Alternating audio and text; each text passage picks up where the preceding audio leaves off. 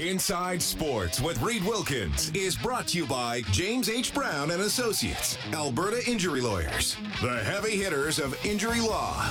Bottom of the eighth, still looking for the first run of the game. Blue Jays and Yankees are scoreless. NBA East Finals Game 1 tonight at the half. The home team, the Celtics, leading the Heat 66-57.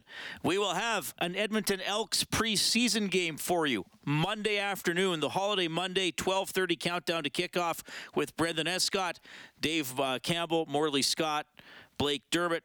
Of course, again, part of our broadcast team. I think Blake's going to hop on the show tomorrow night. So 12:30 Monday, countdown to kickoff, and the game at 2, Elks at Stampeders. Tomorrow, I will be with you for 1 hour from 7 to 8. I will join you after the provincial leaders debate that we're going to air live here on 630 CHED from 6 to 7. Is this accurate? Is this the next guy on the show, Kellen? Do you already have him? Is this right? That's what I have, yes. This seems like this is too high caliber a guest for this show. Is this Drew Remenda checking in? Just tell me. I just wanted to know, when do the Elks play the Riders? That's the only thing I wanted to know. First game of the season at Commonwealth, baby. We're going to finally win a home game. Really? Yes. Do they really? Yes. I didn't know that. Yes, I thought. Of course, I know most of the schedule for the Elks. Like, we do broadcast the games. June 11th. Yes. Yeah. So they're. How you doing? How you doing, Reed? How's everything working out in Edmonton today? How you feeling today? Well, it's. First of all, I know you and I joke around a lot. But it's smoky, and that makes me sad, right? Because people are out of their homes, and I'm very lucky to do a sports show, and I try to keep it light because I think maybe there's somebody that's going to need to turn on the radio and just think about something else other than their home or their life. But yeah, it's eerie, man. Like and you've been around areas where there's been fires and stuff. Like it's just that eerie, smoky feeling, right? Yeah, it's blown into Saskatoon and over the last day, and my daughter and my granddaughter and my daughter's partner, they live in Edmonton, and they got back to Edmonton yesterday, and it was holy mackerel, couldn't believe it, and how smoky it was. And you're right. I mean, when we talk sports, that's why we should keep it light. That's why we should have some fun, because, as you say, it's pretty tough out there for a lot of people, and you don't need to every time you get on talk about the serious stuff.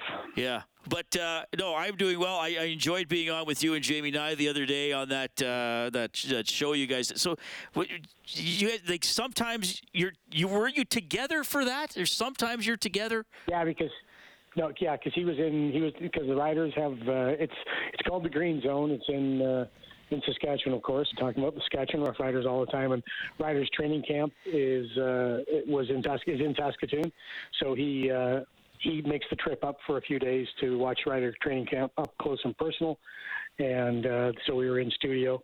But usually he's in Regina, I'm in Saskatoon, or during the season I'm in San Jose or wherever we are on the road, and we do it via the Opal link up, and then we pretend that we're actually in the same building. So, so the Riders still do that? Is it every second year they go to Saskatoon, or is it not quite that often? No, every year now. Every year they.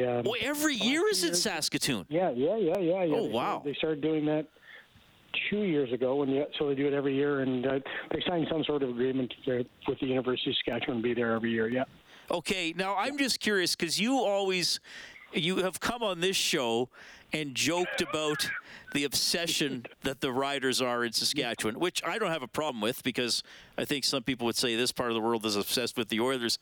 Do you play that up on your show, or do you follow the Riders closely and become a football guy when you're on the Green Zone? I'm a football guy, but I'm an NFL guy. Okay. I'm in college and U.S. college. But I play it up as the anti-Rider guy, and it goes over so well. It's hilariously fun. Obviously, you watch the Riders, right? You watch the Riders. You have to watch the Riders because that's all that's freaking on. We have to talk about them because that's all everybody wants to talk about.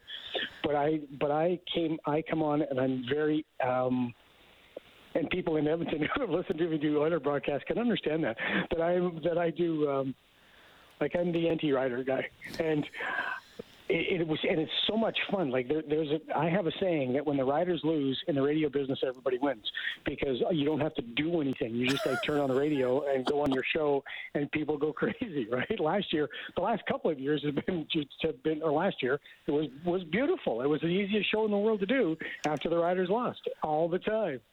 Yeah, they wound up ahead of the Elks, but I said to Jamie on his show after that season, I would argue that by the end of the season, the Elks were actually better than the Riders, and they did beat them, though that was not a great distinction given the way it went for those two teams. Okay, we had you on to talk about hockey. You broadcast Oilers games for several years.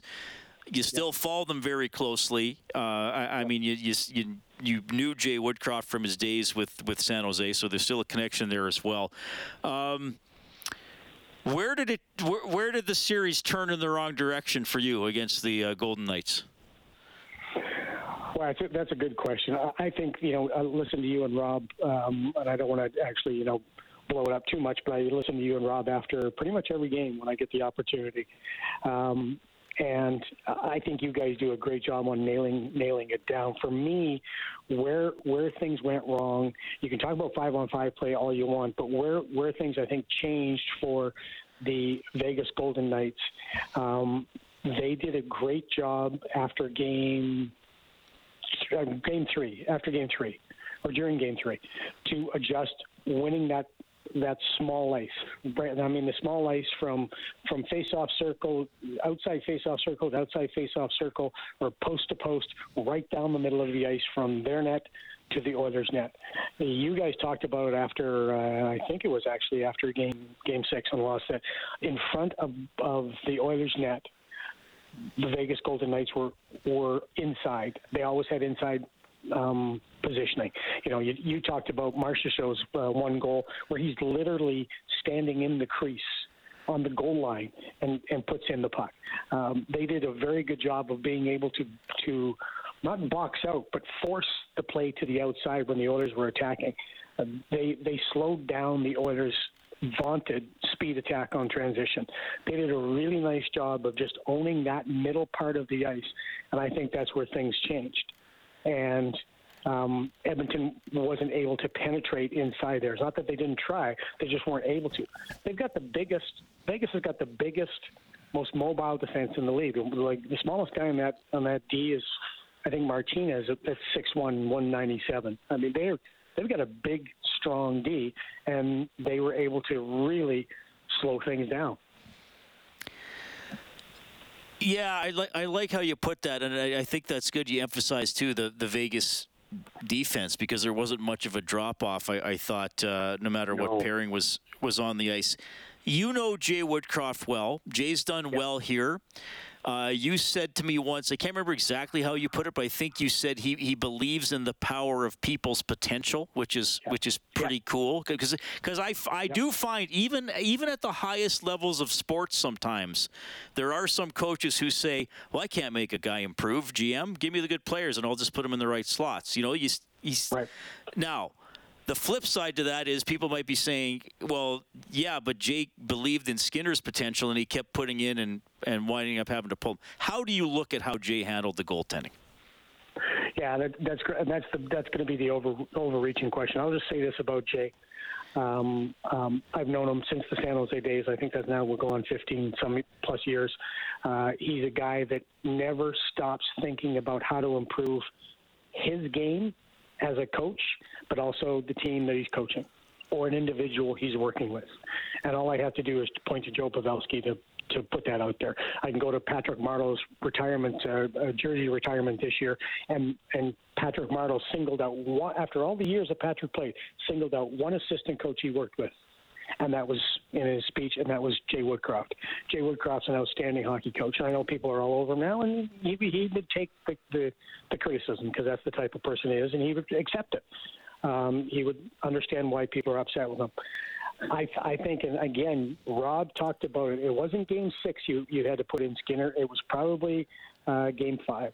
Was it Game 4 that he yanked him? He got yanked in 3, 5, and 6 because the Oilers won Game 4. Okay, yeah. Right. So it was maybe game in game, so that he wins. If you put him in Game 6, I mean, you've got a guy who hasn't played well all season long, or hasn't played to expectations all season long in Jack Campbell. There was obviously a lack of confidence from Jay to Campbell, and actually, probably from the organization at that point to Campbell, because he had not played to where they thought he was going to be the big free agent acquisition. I understand Jay sticking with the one goalie.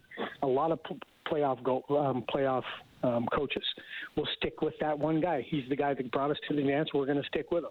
I probably would have changed many.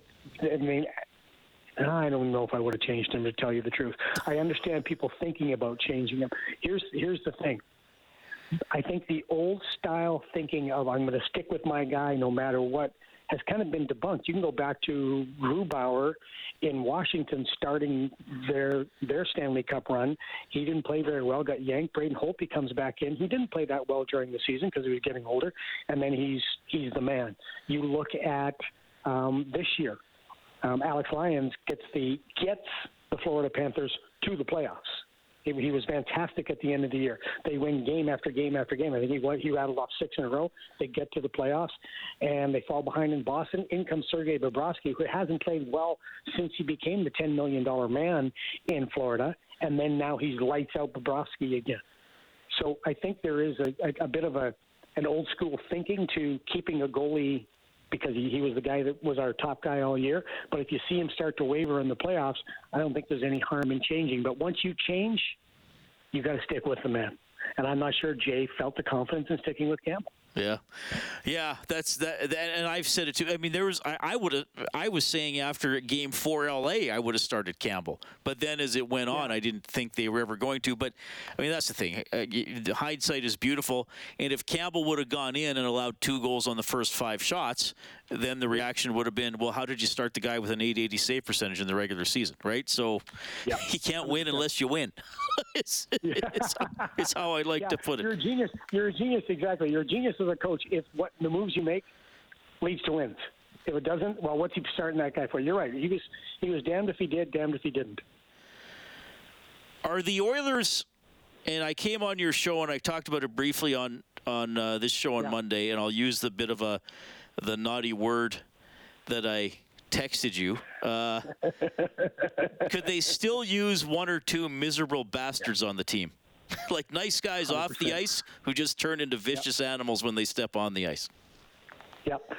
Who are the guys that have made waves, in the series against the Vegas Golden Knights? Who are the guys that you looked at and went, geez, you hate playing against them, but you love them on your team?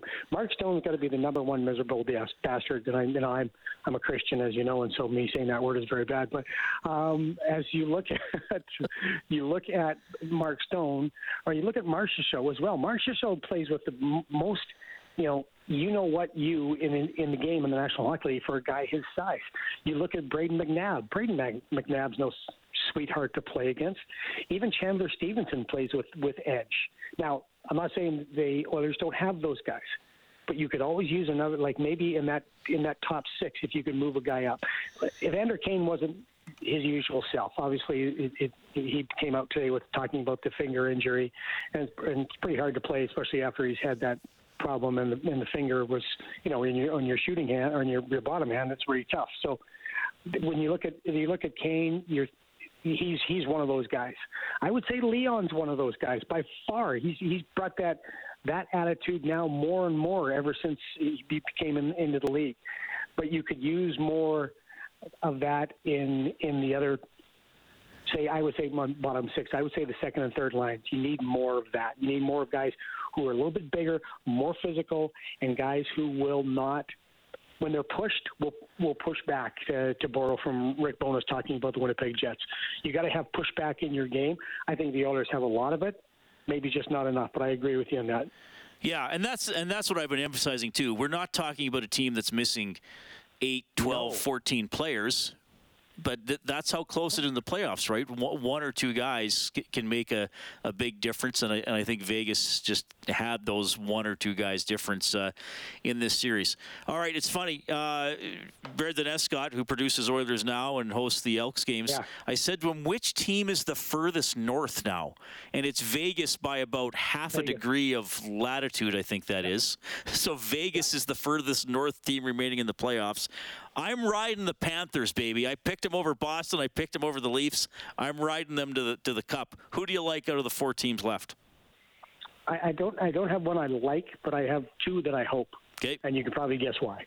I hope that Dallas and the Carolina Hurricanes go to the finals because two guys I know very well, and Brent Burns and Joe Pavelski, one of them got their name on the cup, and I'd love to see that. So the other one would be Vegas. I've known Chandler Stevenson since he was in the Bantam draft. I've known him for a long time. Know his family, great family.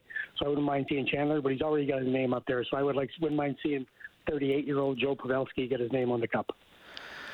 Well, yeah, he's had an amazing career. I mean, Brownie loves watching Pavelski, and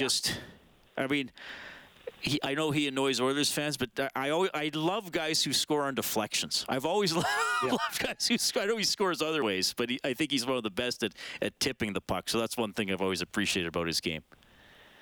Absolutely. When he and Brent Burns were on the San Jose Sharks every day before the game, every day before practice, they would get out and Burnsy would start shooting pucks, and Paz would be in front just knocking them down, tipping them in, and doing all those things. He developed himself into an absolute superstar, in my opinion. Yeah. Okay. Drew, we'll have to try to do this again. I always love chatting with you, and I enjoy coming on the Green Zone as well. Send me a text about the Riders' third string outside linebacker, okay? I really want to know who it is. Okay, buddy. Right back at you, man. I love you. That is Drew Remenda. Check it in from the San Jose Sharks audio network and co-host of the Green Zone on CJME Radio in Regina, along with Jamie Knight. Great to have him on the show. He joined us on the CertainTeed hotline. CertainTeed, the pro's choice for roofing, siding, drywall, insulation, and ceiling systems. CertainTeed, pro all the way. Back in a couple of minutes.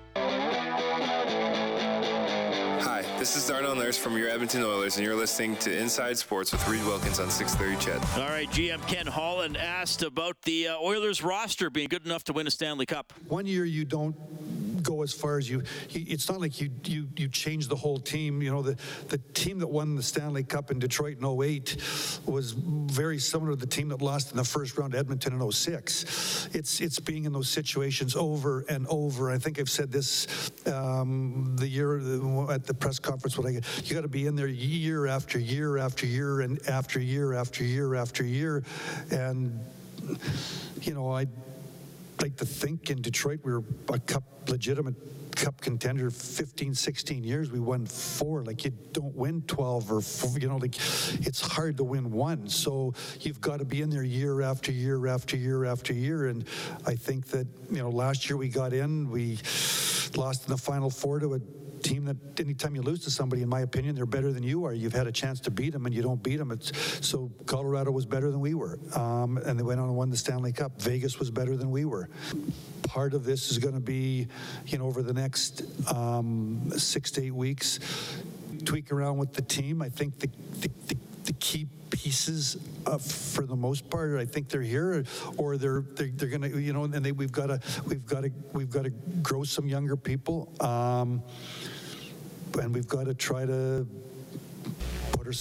go through all this process, same position a year from now, and try again. All right, a little bit there from Ken Holland. Blue Jays batting in the bottom of the ninth, still scoreless with the Yankees. 7 minutes left in the third quarter. Heat leading the Celtics 76-75. Thanks to Dave Campbell, the producer of Inside Sports. Kellen Kennedy, your studio producer tonight. We have the provincial leaders debate from 6 to 7 on CHED tomorrow, and then I will join you with an abbreviated edition of Inside Sports from 7 to 8. Thanks for listening, everybody.